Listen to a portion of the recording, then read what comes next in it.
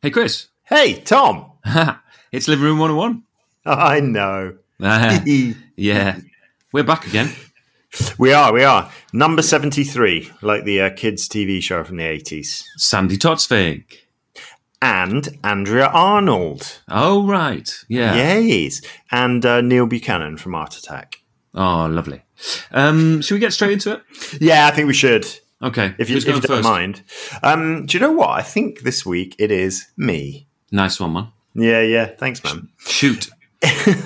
So, this is something that's affected me recently, and I think I speak for all of us when I say we've all been touched by this. And I'm not exactly sure what the solution is, but do you know what? I come to you with my problem, and I hope you can sort it out for me. I'll try my best. Oh, yeah, well, thank you. I tried the other day again to be the owner of a basil plant from the supermarket. Yeah. And yet again, I've let us all down, and it's died horribly. Yeah. And I've had to throw it in the bin when it wasn't quite dead. I feel a bit like I've it's not exactly like I've drowned a kitten, but I've let myself down, and I've certainly let the plant down. Yeah, basil's not. Yeah, no, not at all. I can see from its droopy nature, So I don't really know what the solution is, but in the supermarket, they just look so healthy. Yeah. And just green. They look like just the stuff of... There's something heavenly about them, It's just like, I'm going to be delicious. I'm going to make your kitchen look sophisticated. I'm going to be a little bit like a kind of really low-level crap pet. Yeah, I'm a living thing. I'll come and live with you. And I'm like, okay, cool. Let's do it. Also, you're like £1.30 or something. Yeah. I'm like, it's like a new plant for my home. Yeah. And then I'm like, okay, this time I'm just going to follow the instructions. It's like water it from beneath, put it in a little bowl. And water it and then put it in the water. I'm like, cool. I can keep this going. And then, you have your pasta and you take a bit off, but not too much because you still want it to look healthy. And then, a few nights later, you have a bit more and it starts to, you're a bit like, oh, it's looking a bit like, like it's had quite a bad haircut now. And then it just starts dying. And then the next day, it's all flopped over. The final few sprigs that you've got are all flopped over. The other bits that you've chopped off have gone brown. And it's just become this real problem in your life. And brings about deep shame whenever you glance in its direction. And eventually you just end up putting it out of its misery. Or not really putting it out of its misery, more just like getting it out of your sight, out of mind. Like, that's got to go in the bin now. Yeah. Even though it's not fully dead. How many meals were you able to garnish? I think maybe 3. Wow, that's not a brilliant ratio, is it? No. To the effort that went into buying it and taking it home, and the hope of what was to come. Yeah. I mean, when you bought that in the supermarket. I mean, there was no way you kind of felt. I mean, obviously you had the anxiety from past experiences. You'd been hurt before, but the hope and expectation, I think, of following the instructions and this time it will be different. I think was way beyond just the 3 meal reality. Yeah, exactly. And I think I imagine I feel that way every time I buy a basil plant, but this time I thought it was different. Different.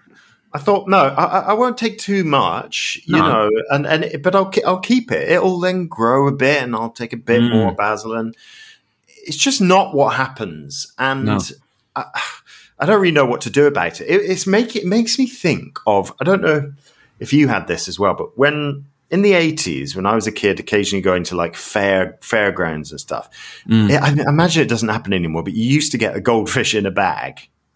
And I remember me and my brothers all won a goldfish, and I think this might have happened 2 years in a row.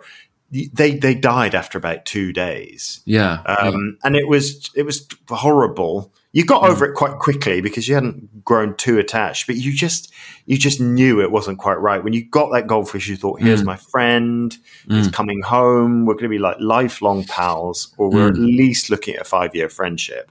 And then 2 days later it's dead, and you're like, oh yeah, it's one of those fairground fish. I mean, poor little things, but Well, it's a bit like that, and it's making me think as well, like about a bit of a metaphor, really, for the sort of the quick hit, the quick hit of enjoyment and the with no staying power, and those goldfish, that was the same thing. They looked great in the bag. I mean, they didn't look that great in the bag, actually, did they? Either, but they were sort of intriguing, intriguing, and then just died a couple of days later, and you thought, that's such a letdown. Like a living thing. I mean the poor things. I mean the poor basil and the poor fish. They're cogs. They're in a pretty brutal system, really, aren't they? Yeah. I mean, it just gets me. You just think, how did that basil? How is that actually grown? I mean, someone has grown that to like a really healthy looking thing. Something you're happy to pay £1.30 for. You really are. You're like, this is practically a bush. Well, what it is, I mean, I think it's just. They're hothoused, aren't they? And then there's no way that you can, at home, even when you're following the instructions, reproduce the hothouse conditions that got them to that point. It's like my peace lily. Are you familiar with the peace lily? I'm not, but it's basically just green leaves. But then when you buy it, it's got at least one of these minded, like lovely, like white lily on it, little stemmy bit, and then a nice big white leaf. Yeah, and I think I must have watched a YouTube video about them or something. And this thing basically said, "Oh yeah, you can have those at home. They they feed them in a certain way. They basically sell them with those little white flowers on. That basically, when you bring them home, you ain't getting no white flowers." I have to say, mine about 3 years after I bought it, just this last year, I got one more lily. Yeah, but that's basically cool. At the moment, particularly, it's just green leaves. I mean, I like it a lot. It's fun, but it's not a lily. It's just a bunch of green leaves. Well, we've got the green leaves from an erstwhile orchid still on the top of our loo. I think I posted it probably about a year ago now. It wasn't alive then. We still got it. Yeah. Sure. So. And I think you were trying to put in looking after two sticks, which was basically when your orchid dies, and that's annoying. But we've just kept going for it's a couple of years. We've had this thing for a couple of years. I mean, the leaves. But I like that. You're like, I've been entrusted. This is a living thing that nature wants me to look after. If that flowered, that would be a sign from God or something. Because the likelihood of that thing flowering again is just so remote now. That if that would really freak me out if that flowered again. You know what I mean? Yeah. It would feel like some kind of sign. Yes, I mean significant in some way for sure. I would think something really significant. This is portentous and it means that something's going to happen. I mean, did you feel like that with the lily when it suddenly? Did a little bit, Well, it was a bit like, hang on, what's going on here? I'm like, oh my god, it's an actual lily. Brilliant. But then I have to admit, it did like the lily kind of faded pretty quickly. You know what I mean? Like it was lovely, but then it sheds all this kind of white dust, and then it just goes all brown. All right, and you eventually just have to snip it off. So, but still, I really appreciated the effort. It was good for me to know that it could still do that sometimes. I suppose it's a bit like having a spouse who's like eternally disappointing, but you quite like, you're fond of. They're around. And then, a spouse. Something, it's nice, Yeah. One day, it's just the old romance comes back. What happens though? What does the spouse do? Puts on a really nice dress unexpectedly, and you just cooks like a really nice meal, but like unexpected, genuinely like mind expanding meal. Amazing. Like the spouse has gone like, or I don't know, like maybe like some Thai flavors, right? Wow. And you're like, I've never actually had this before, and like. I'm intrigued by the spouse, Yeah. You're sort of glad you put all the effort in, like. Yeah, exactly. Suddenly, it's sort of, paid dividends. I was like, you were right to choose the spouse. Yeah. You're like, the spouse is interesting. This is an interesting spouse. Yeah. Same as the lily. Yeah, but then the spouse goes back to how it always is, Yeah. Which is wholesome and it's good. It's got green leaves, isn't it? It's a companion. It's a companion. Yeah, that hope of that little sprouting again. Yeah, exactly. The sprouting spouse, Yeah. It was a bit like that, like I'm fond of the lily. We're friends, It's quite needy. Quite often it'll be like, oh, I really do need a drink. And I'm like, well, I actually, I watered all of you a few days ago and your friends here, Have the paper plant and this dragon plant or whatever it's called, they're fine. And it's like, I really just do need water. Yeah. And I'm like, okay, cool. I'll give you some. And then it perks right back up and it's like, cheers. And I'm like, okay, cool. That's but nice. Like you are like more demanding than the others, but it's cool. Yeah. We're friends. Okay. Yes. These hot-housed herbs.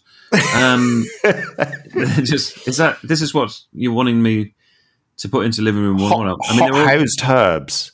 Hot-housed herbs, yeah. Can I just give a special mention for something that I particularly love, which I know we don't really have room for in Living Room 101, but I do always think we should have an alternative show where we talk about like really brilliant, overlooked things. Yeah. And one of them is them greenhouses you find in any kind of National Trust property you're visiting. All right, then. There's always a really great greenhouse. Yeah. And I love it when you can go in there. Do you? Yeah. Oh, I love it. I always try the door. Normally it's locked, but not always. It's always really hot, isn't it? No, it's always hot, but I love it. I love the musty smell. I love the chilies. And then you love the chilies, and then you see the gourd. Oh, the gourd. It's massive. The massive gourd. Yeah. It's just sort of almost become part of the wall because it's grown so big and hasn't been harvested. Yeah. And then the little sprouts, the little sproutlings, whatever you call them, seedlings. They never look that well tended to, though, do they, the greenhouses? No, they don't. But that said, you always know that there is a gardener somewhere who might have just sort of spotted you sneaking into his greenhouse and he's just thinking, get out of there, mate. Yeah, That's not for you. That's my plants. That's actually my job. It's not really for you to be poking around in there. I should have locked it. I forgot. So part of the joy of entering the greenhouse for you is the sort of frisson of illicit behaviour. True. And the possibility of catching the eye of the proprietorial gardener. Oh, I don't want to see him. No, I don't really want to see him. You don't want to see him? But it is it's just a bit unusual to be in there, isn't it? It's got a sort of, as an adult, I think it's kind of as close to being in a den as you can kind of get without having made one for yourself in the bracken. They are quite denish, yeah. They are quite denish. Yeah. It's like somewhere you could probably kind of hide out as an adult, and I don't know, that feels kind of cozy to me. Like if you needed to evade the authorities for a while or something like that. No, I mean more like you just fancy a bit of quiet time. Oh, okay. Have you got a seat in there? Yeah, I think so. I think I might have taken a cushion. Yeah, nice little recliner with a cushion. Oh yeah. Fantastic. Yeah. Hot-housed herbs. You just want them to go, so not even the option of buying them. Look, I don't know, because I was thinking about this beforehand, because I thought, what's he going to say to me? And I thought, I don't really have the solution, because I like basil. I want basil. And it's probably better to have that plant than to just buy it in a package. I mean, I imagine that goes off super quick. And, obviously basil's pretty frail, so it's going to wilt quite quickly. So I don't really know what the solution is, but all I know is that when I buy other herbs, they don't give me a guilt trip, So hang on. So it's only basil that's doing this. It's only the basil that's wilting a couple of days later. In my experience. Yeah. I want people to have basil, fresh basil, not have to buy it in the plastic packets. I want it as well. And maybe but maybe next time it will be better. Do you know what I think? I think maybe it's my mindset, and I just have to get used to the fact that I'm not buying a pet. I'm not buying a companion. Right? I'm buying some herbs for a pesto. Yeah, you need to distance yourself emotionally from the basil. Yeah, okay, that's important. And then just accept it is 1 or 2 meals. Yes, it's just an ingredient. Yeah, if you accept taking that basil home, that's 1 or 2 meals, and then you get to the third, it's a bonus. It's brilliant. It's a basil bonus. It's a bonus.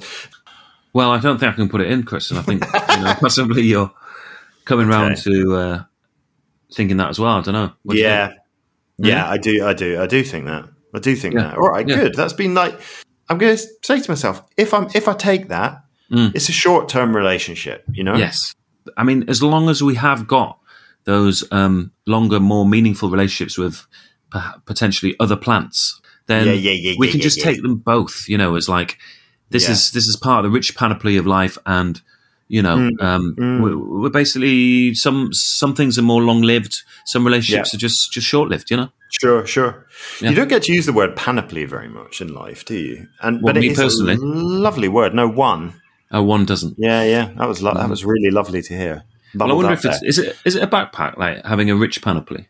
I think it is, actually, because you don't hear much about having just a kind of all right panoply, do you? No, it's always a rich panoply, isn't it? Yeah. And who's Richie's taking panoply up the hill, isn't he? I think. Yeah. Definitely. Because Rich is around. You know, Rich hangs out. You know, Rich is part of the gang. He's all over. Panoply is really not. You know, like, not. I haven't seen Panoply in a while. No, I haven't either. I didn't think I'd see Panoply tonight. No, but I have. You know, no, we've seen him. I mean, he's come out slightly since the COVIDs, but you know, yeah. He's been cautious though, hasn't he? You don't see him around much. Old Panoply. No, you don't. But you often see him on the back of Rich. You know, getting a lift up the hill. He's really good pals with Rich. Oh yeah, those two. I mean, it's like those kind of special friendship, aren't they? Really, where you know, everyone else is excluded, really, but Rich and Panoply they go together so well. They just got like Batten and Hatches, you know. Yeah. The other point, just to say on the Basil plant, is as well. I was just thinking, like, I think you've either got to live within a system or not. You know, like I don't think there's any point in me pretending I don't live within a capitalist system. That, you know, like the basil plant is there to be bought. It's designed to die soon. You know, that's its function in this system. So me pretend, it's all right though. I'll be friends with the plant. You know, it's okay. Sustainability. Yeah, you know, it's like, and the plant's like, nah, I'm gonna die now. You know. Yeah. And I'm like, oh, okay, man, cool. Yeah. So I think it'd just be like, no, I'm a capitalist pig. You know, I'm just buying this plant and using it, and it'll die, and there it goes in the bin. Yeah. I mean, it's a little bit perverse, isn't it? Trying to like stretch out the life of that basil plant. It's a little bit like someone potentially keeping the corpse of a dead loved one. So what have you got for me? What are you presenting? Well, Chris, here we go. Here we go. Look. So I've been down the Cornwalls because it's been the summers and that. Yeah. And so a lot of driving until very far, actually. It's a very long way to go. And you forget west is far.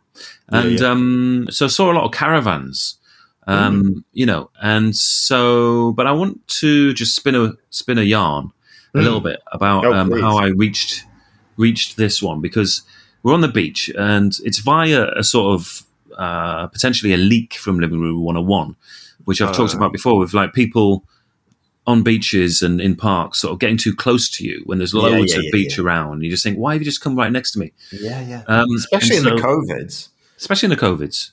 So we're on the beach, really nice beach down in the Cornwalls. And whole family set up one of them windbreaks. What? Yeah, about 3 feet away when there's like loads of space around. And you know, and I just think, and these windbreaks, where do I start with this? Basically, I have to say, I wasn't aware that people still had them windbreaks. I didn't think those windbreaks are bigger than ever. Really? The kit people are taking onto the beach now is incredible. Like on British beaches, it is incredible what they're taking onto the beach. I mean, people are British beach is having a comeback, isn't it? Oh, massively this summer. For British people. Yeah, massively this summer. Yeah. But what's happening is they're transporting suburbia like onto the beach, okay? Yeah. And so your man getting his mallet, getting his windbreak out, getting his mallet out, knocking in the pegs really loudly. Yeah, really loudly, 3 feet away from me. So ostentatiously doing the hammering, you know. And I just think I have been, by virtue of him just coming 3 feet away from me, I have been transported into suburbia unwillingly. Like my family mind our own business with our, you know, with our streamlined kit. I mean, we've got a lot of kit. We've got 2 kids, so we've got kit, but we've got nowhere near as much kit as this fella. Yeah. Is this fella got kids? He's got kids. They're grown-up kids.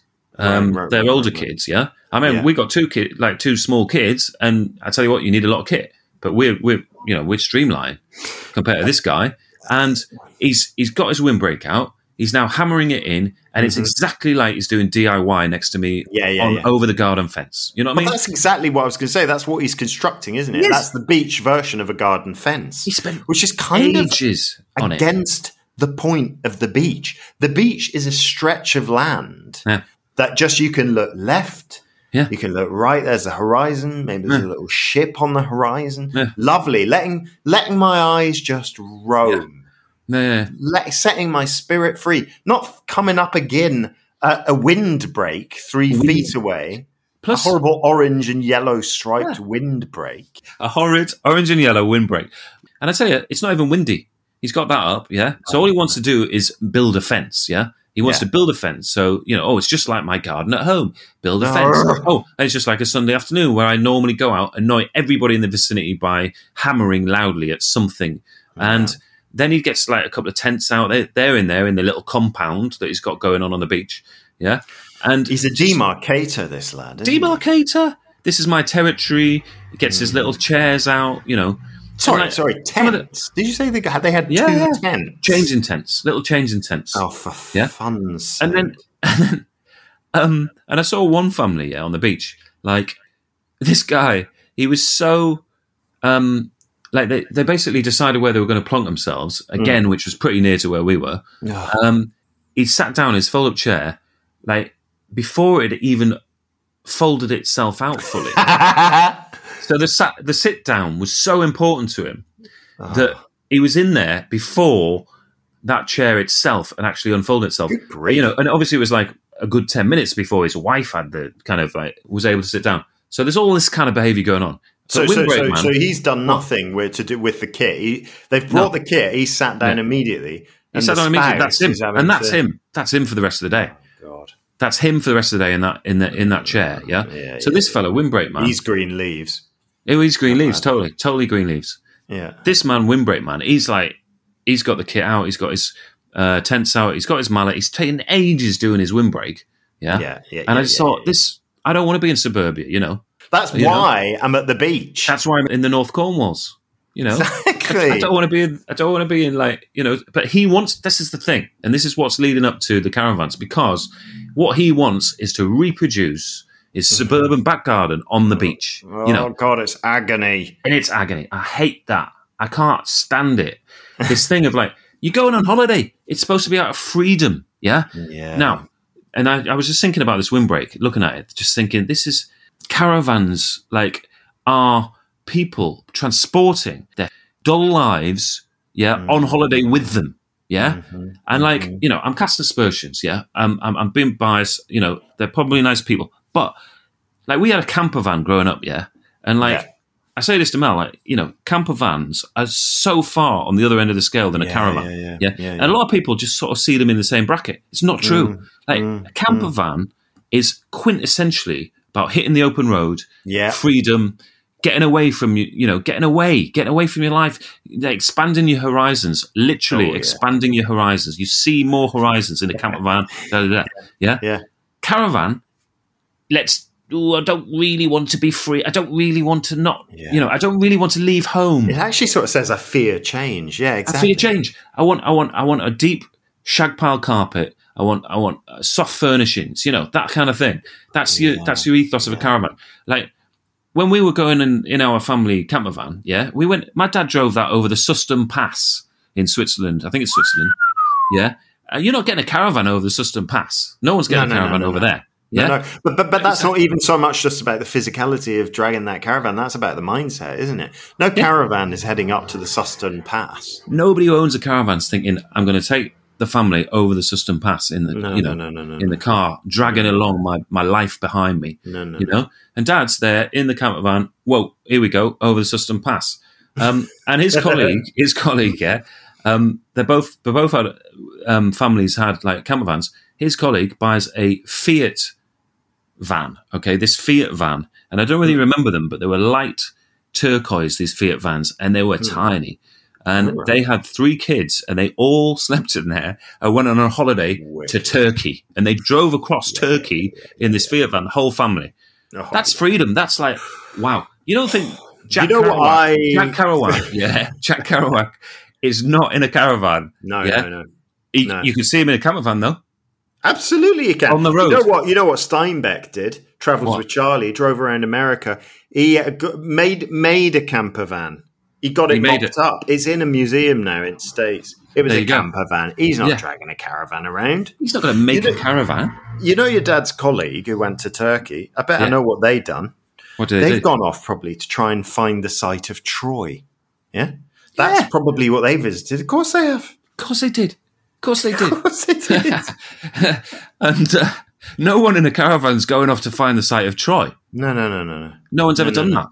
I want to put caravans into Living Room 101. I mean, it's bigger than this. And I'm hedging my bets here because I don't think you're going to put in. You're going to say it's too general, transporting suburban life onto the beach or on holiday generally, which was what I really like to put in. I'm quite down with that, and I do think that you're talking about like expanding. Well, give me a minute, but you're talking about like expanding horizons, and windbreak on a beach is literally limiting your horizon, isn't it? Thank you. In a number of ways. I mean, that's horrible, and I think you've uncovered something here that I'm going to have to think about. But I will just say, caravans. You must have had a caravan in your life when you were 13 or 14, going into the caravan to kind of smoke and hang out. Like that's what did you not somehow, I feel like caravans were like quite a fun thing when you were a teenager. And I mean, I didn't really grow up around caravans, but I remember my parents had friends who were like publicans, and there was a caravan in their like pub gardens. We used to fuck around in the caravan, not literally. And I don't know, caravans. My friend Martin's family had a static caravan. We went and stayed there. Like caravans are quite fun when you're a kid, and I'm a bit worried that stamping out caravans is going to deny. I don't know. Yeah, I do not like the idea of a middle-aged couple in a caravan with one of those like sticky outy sort of like a tent that attaches onto the side of caravan. Oh yeah. And then you've got your 2 deck chairs, your awning table, your awning with a cup of tea. I mean, that's just no. But I don't know. I mean, you're trying to argue for edgy caravans. A whole genre of caravans that were a bit edgy, where you might go in and smoke a bit of wacky tobacco, and all that. Yeah. I guess, but weren't they just like they were just like rotting old moss-ridden caravans in the corner of a garden, weren't they? I mean, they're not. Yeah, more that vibe. Oh, so you're asking me to put in caravans? And you're basically trying to convince me that anyone who's interesting would have a camper van. Yeah, and so I mean, what you're trying to do here is, are you trying to like push the suburban type to expand their horizons? You think if you take away their caravans, maybe they'll have to like take a step out into the unknown? Because I feel like that's what you're suggesting it is, and I think you might be right in that it's like I want to keep home with me, so I will go away. I will, because I do want to see the North Cornwalls, but I want to make sure I feel safe and that I feel at home. So I'll take my other home with me. I'll take the small portable version of my home with me. And maybe if you take away that, then they might think, do you know what? F it. This time, let's throw caution to the wind and try a bed and breakfast. They're definitely going to be more open to new experiences without it trail behind them. Yeah. And they might even buy a camper. Really, you reckon? Camper van. Yeah. And then they're like, I might read on the road. And then it's like, their lives have changed. Exactly. Yeah. That's what we could be doing here for them, you know? You don't think they might end up like spending all their money and becoming, like kind of down and out, and they might just think, I kind of wish I'd stayed in suburban Norwich, actually. Really? I mean, I don't know. I mean, I just think even if they do spend all the money, then that will be a learning experience. You know what I mean? Yeah. Can I just ask quickly your opinion on the static caravan and whether that is included in what you're trying to get me to put in? I mean, a static caravan. This is difficult for me. What is that? Is it a house or is it a caravan? Well, I spent a good portion of my life cleaning them. When you were a seasonaire? Yeah. So we had these static caravans on our campsite, and we had like names for them and stuff like that. Like we had one of them. Well, one of them was like a bit old, but it was infested with ants. Yeah, and, so we just called it Aunt Moby. Right. And I thought you were going to say Aunt Margaret there. But there was some interesting goings on in some of those, and I'm just wondering whether what I'm trying to wrestle with here is: are people trying to recreate their home life in a static? In the same way. What were the interesting goings on? If you don't mind me asking? Thought you should ask because, for example, one of the grands, because there was different like levels of them, and you were able to hire out like a grand. They were called grands, these big ones. Yeah, and so we had a family in. Well, was it a family or a couple? I think it must have been a couple in one of the grands, and they were observed. Couples get up to more stuff than families, don't they? Yeah. Well, there was this almighty thunderstorm one night. Okay, all right, and it was in the south of France, and like I thought, like the thunder was so loud that I thought a plane crashed like behind me. This explosion of thunder. But it was on that same night that this guy was observed running naked out of his grand mobile into the forest, screaming. Ooh. Like, you know, we to this day, no idea what was going on. Wow. And sort of, it was almost like he'd had some kind of breakdown or something. But I think he had. With the thunderstorm, and there was a big fire in the forest because the lightning had struck a tree and set it on fire. Right. And it was just so surreal. So it was during the thunderstorm that he screamed and ran naked into the forest. Yeah. Wow. And where was his spouse? Who knows? You know, possibly in another static. Right. Okay. And mobile. But no. Wow. But he came back and everything. Like he was not like he was seen again. He came back and stuff. But like, there was sort of, I don't know, there was quite a lot of rock and roll stuff going on in the stacks, right. And so I'm not sure that they were of the caravan types where they were like just trying to recreate a bit of home comfort, you know. Yeah. It's a bit where people went to go a bit mad. Yeah, and also like when you were cleaning them, you got quite, because it was cool. You could just sort of like stick the stereo on, because I had this sort of inbuilt stereos, and stick the stereo on, do the cleaning, and then maybe just have a little nap, and you know, and it would take age. It would take like 3 hours to do one of these properly. Oh, really? Would you do them on your own? Yeah, you're just there doing it on your own. But it was really, it was really zen. Like it was really quite a zen activity. And at the time, I was quite into it. And and like, for example, you just wake up in the morning and think, "Oh, wicked! I've got to do 2 grands today." Not quite into it to that extent. Right. But when we were setting up the campsite, we had to clean them all like proper, because they'd been sort of closed down for 6 months or whatever. And so you had to really properly like clean them from a deep clean, yeah. And but you know, I had quite a sort of zen time of it where I'd just be knocking about this empty campsite, cleaning these mobile homes and reading Brideshead Revisited, which I was at the time, and having little naps and listening to the radio. Fun radio, which was on the southwest coast, and it was all quite nice, you know. And so I've got a bit of affinity with the static, I suppose. Yeah, all right. So you're not asking me to put in the static; it is purely the wheeled Cara. I think it is.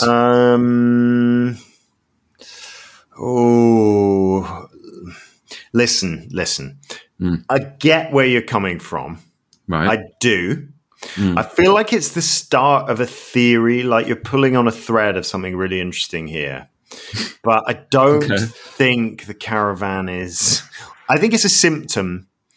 You need to like find the cause, you know, and I think we might need to put the cause into Living Room 101, whereas I think the caravan is quite fun. Like if you get rid of caravans and like, where's the killer gonna live in like a Scandi noir? You know, like you can't then have your abandoned kind of spooky caravan, or you know, teenagers going to smoke spliffs in them and stuff. Like, I don't know. I think We've introduced a whole edgy note that I wasn't thinking of. Yeah. I wouldn't want that to go.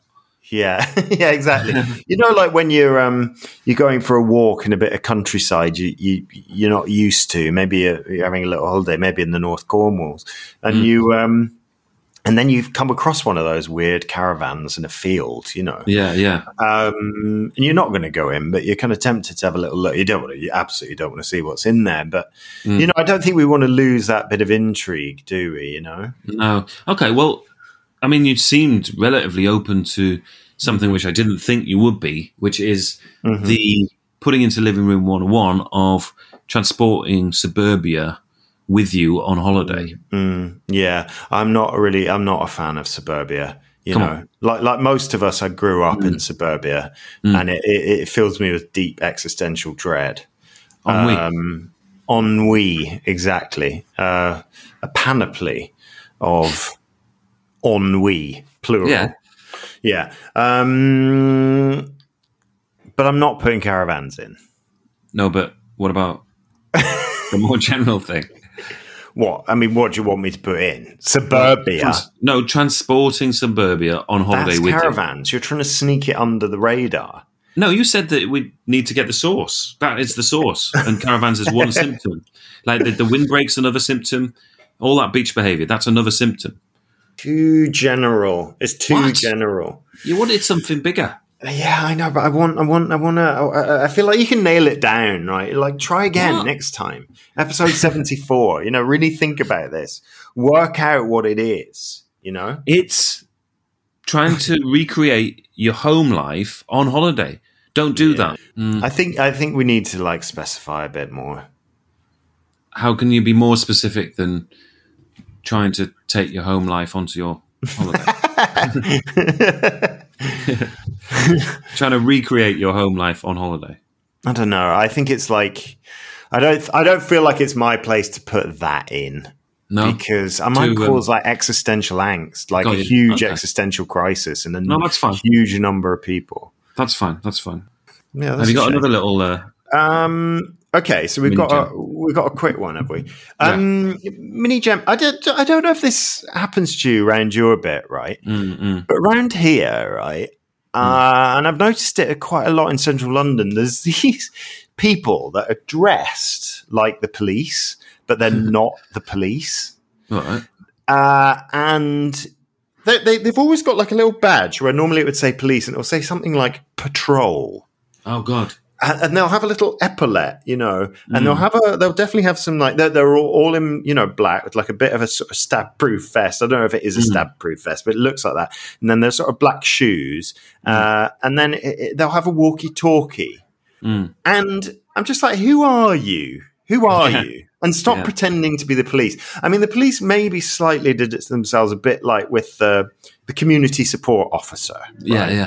Which I'm sure there's a place for and everything. And I don't mind a community support officer, although I am a bit like, sorry, what are you? Are you the police or are you not the police?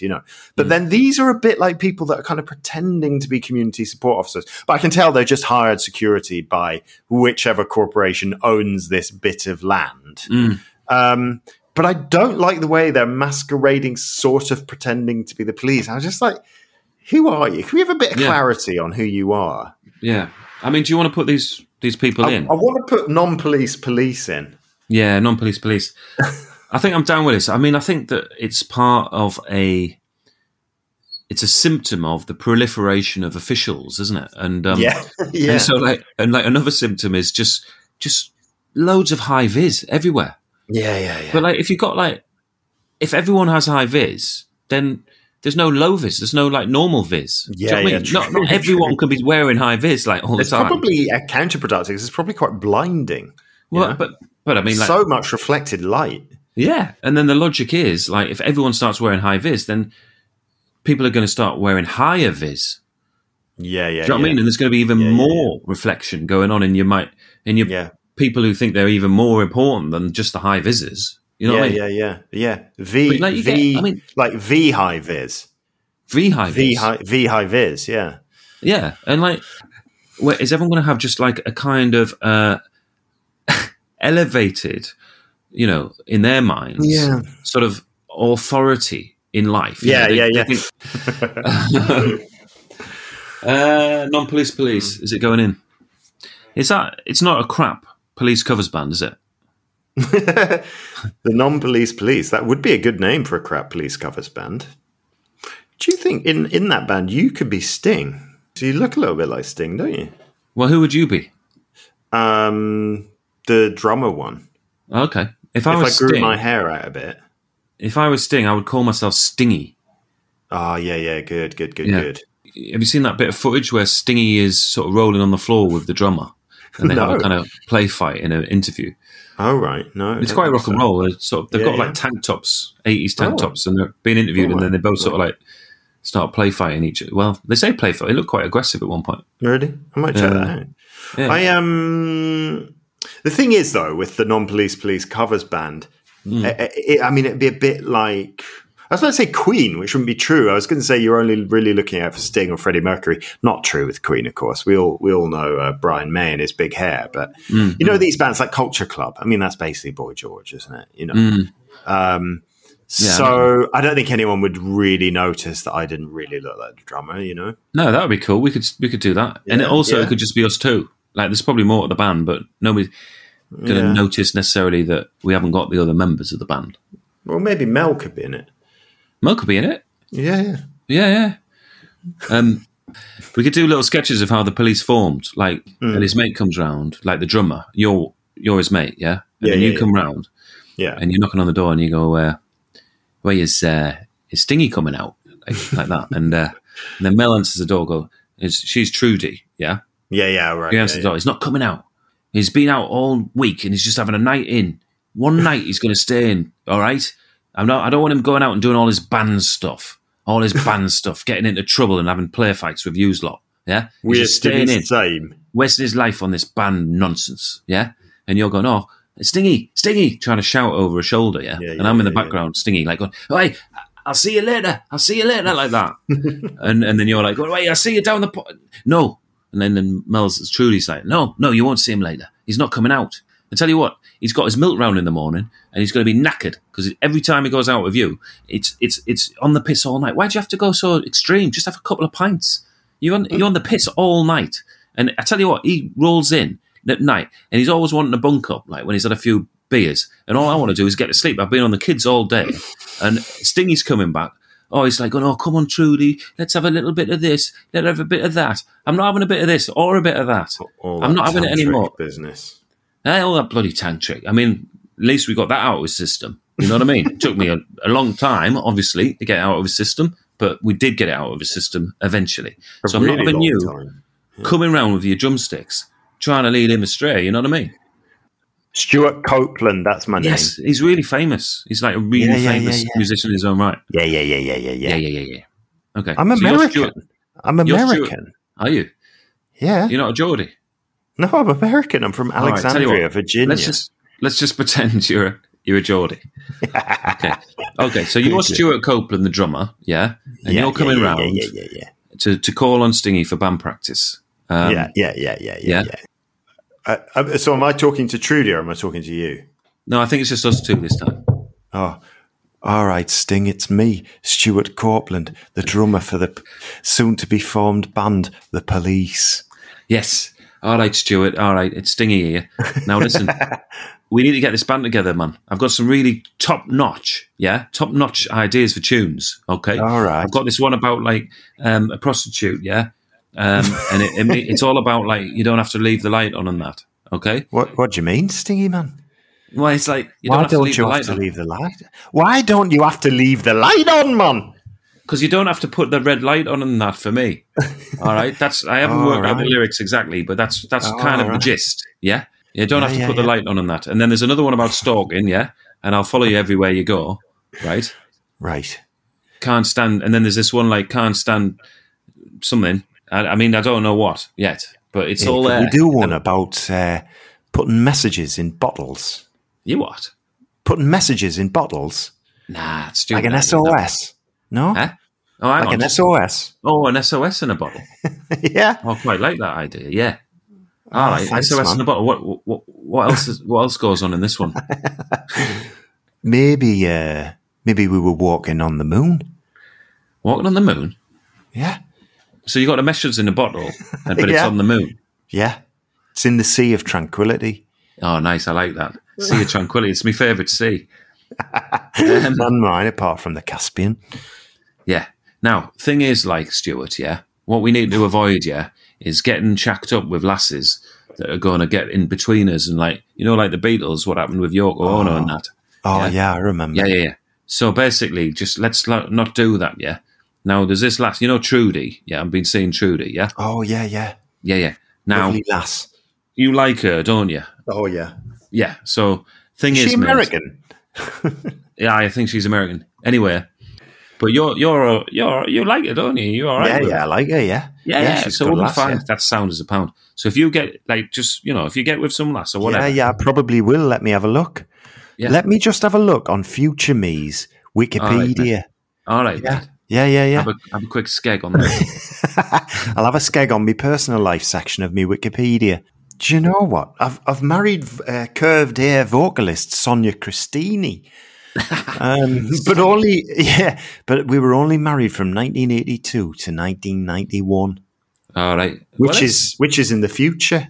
It's not a bad innings, though, is it? 9 years. But, yeah, and then I'll marry my second wife, Fiona Dent, with whom I'll have 3 children named Eve, Dylan and Celeste. Sounds like your soulmate, that one, mate. Yeah, Denty. She is, yeah. Yeah, Denty. Yeah. Is she the woman from Countdown that's in Dictionary Corner? Hang on a minute. Susie Dent is married to Stuart Copeland. Yeah. You're joking. Susie Fiona Dent. It can't be the same Denty, is it? Fiona Susie Dent. Yeah. Yeah, it's not the same Denty, is it? I think it must be. Wow. Okay. Yeah. Well, I tell you what, I think Denty off Countdowns, she's smart, isn't she? So yeah. So that'll be found. Sound as a pound. So basically, I've got Trudy, you've got Denty. And they'll get on, them lasses. Them lasses will get on like house on fire, them two. You won't be able to stop them. They'll be going on holiday together. I wouldn't even try. Anyway, so what about the songs then, right? So we've got Walking on the Moon, Message in a Bottle, Can't Stand Doing Something, and Don't Leave the Light On, whatever you do. Yeah. Got me eyes on you. Got me eyes on you. Whatever I'll do, I'll be like, following you. And that. Yeah. Anyway, right. I tell you what, I've written this amazing musical called The Ship. Oh, yeah. Yeah. What's that then? It's about shipbuilding, isn't it? All right. Shipbuilding in the Northeast. All right. Yeah. Have you done a bit of acting as well? Oh, I've been acting all over the place. Acting up, acting down. Tell you what. Yeah. Any road, mate. I've done this musical called The Ship, and I've got Jimmy Nail in. Like, all right. Right. And he's been singing a couple. But it's been a massive flop in the UK. It's massive in America. Oh yeah, with Jimmy. Well, I'm not sure Jimmy's in it. Did you let him do Crocodile Shoes? Oh, God, he's always wanting to do Crocodile Shoes. Tell you about. He doesn't sing anything else these days. You know what I mean? No. Well, why would you? Any opportunity he gets, he's on with Crocodile Shoes. It's like, oh man. Just change the record, Jimmy. Literally change the record. Yeah, literally. Yeah. Yeah, literally. The thing is, thank you, Jimmy, mate. You know what I mean? If I'm going to put this musical is called Ship. You know what I mean? It's not called. it's not called Dinghy. You know what I mean? No, it's not called Ship. It's not called Shoes.